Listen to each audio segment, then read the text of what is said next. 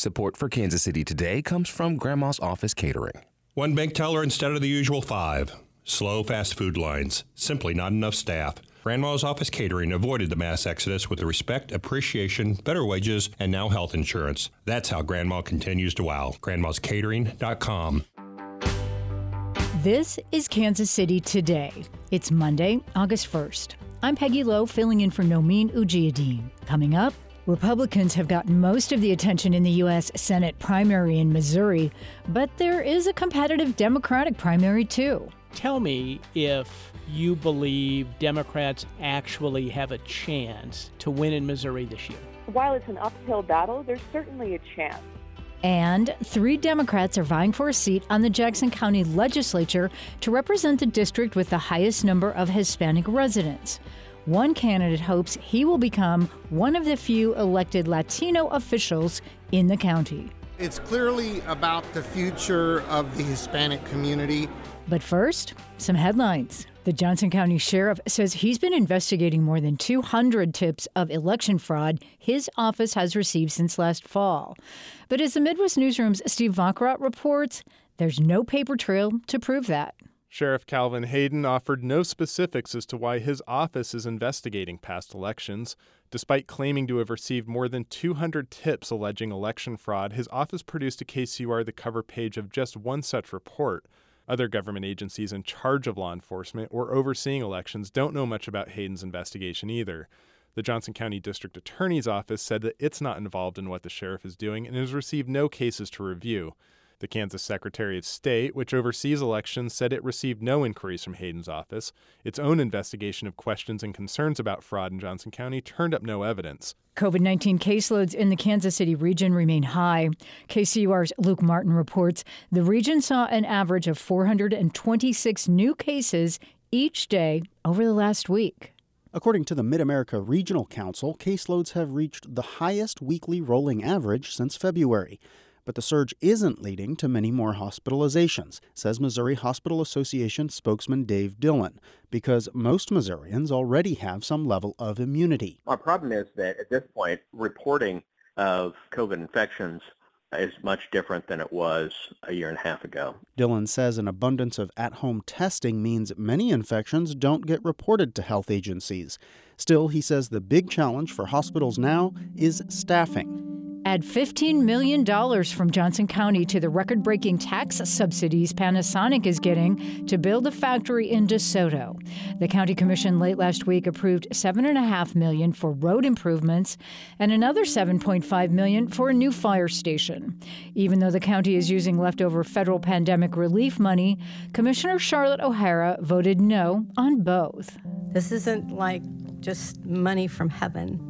This is money that is coming out of taxpayers' pockets, whether we're paying it in as federal income tax or we're paying it in as county property tax.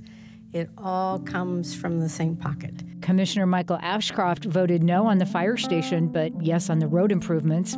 The rest of the commission supported the whole package. The state has promised 4,000 jobs from the $4 billion project, but there is no guarantee that many jobs will be created.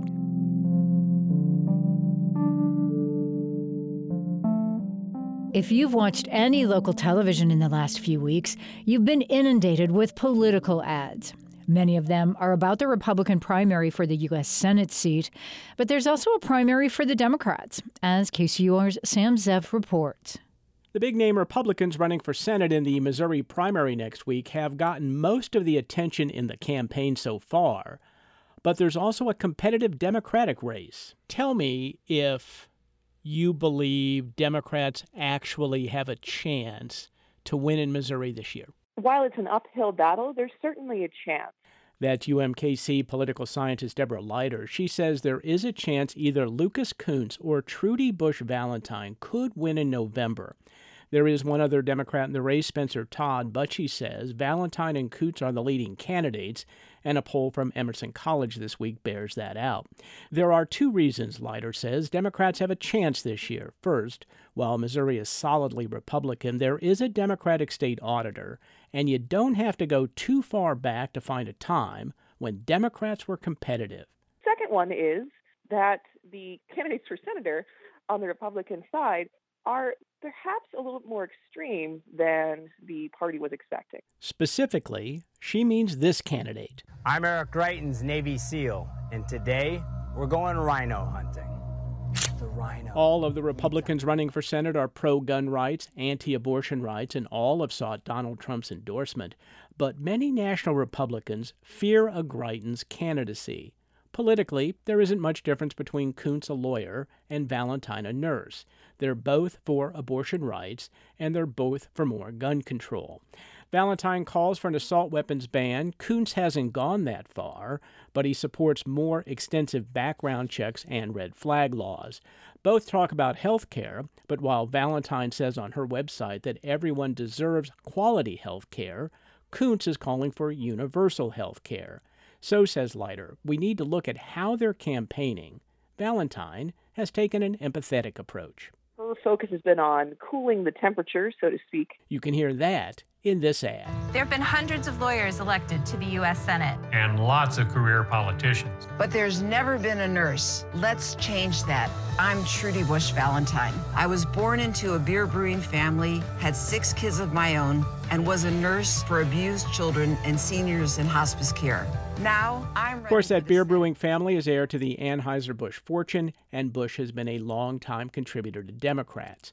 So, says Leiter, it's not surprising she's picked up a lot of union endorsements and the endorsements of 2 important urban politicians, Kansas City Congressman Emanuel Cleaver and former St. Louis Congressman William Lacey Clay. Lucas Coonce, on the other hand, is taking a different strategy for Democrats in that he's been appealing to a lot of rural voters, disaffected voters, voters frustrated with the current economic and political position. You can hear that in this ad. For Lucas Coonce, service started early. When his family was bankrupted by medical bills, Coonce's neighbors, who had no more than they did, got them through. Coonce fights for universal health care because no family should have to go through that. When Lucas joined the Marines, it was to serve the community that took care of me. Now, our democracy, Roe v. Wade, it's all on the line. And of course, money is always a factor, and Coonce has raised $4.7 million, more than all of the candidates in the race, including Republicans. FEC reports show Valentine has raised $3.4 million, but that's a bit deceptive since she's loaned her campaign $3 million, small change given that she reported a net worth of at least $67 million on her financial disclosure report. The other Democrat in the race, Spencer Toder, is a small business owner from St. Louis and has raised $1.5 million, but he's also loaned his campaign $882,000.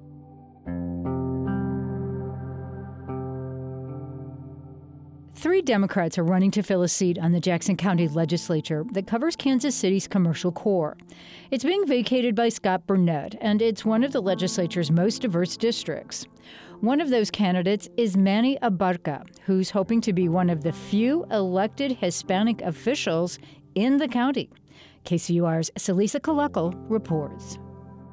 On a map, Jackson County's 1st District resembles an upside-down U. The district spans the River Market from downtown to Midtown to the Country Club Plaza and has more than 125,000 people. It also has the highest concentration of Hispanic people in Jackson County, 21%, according to the 2020 census. But that percentage isn't reflected in local government, particularly the Jackson County Legislature.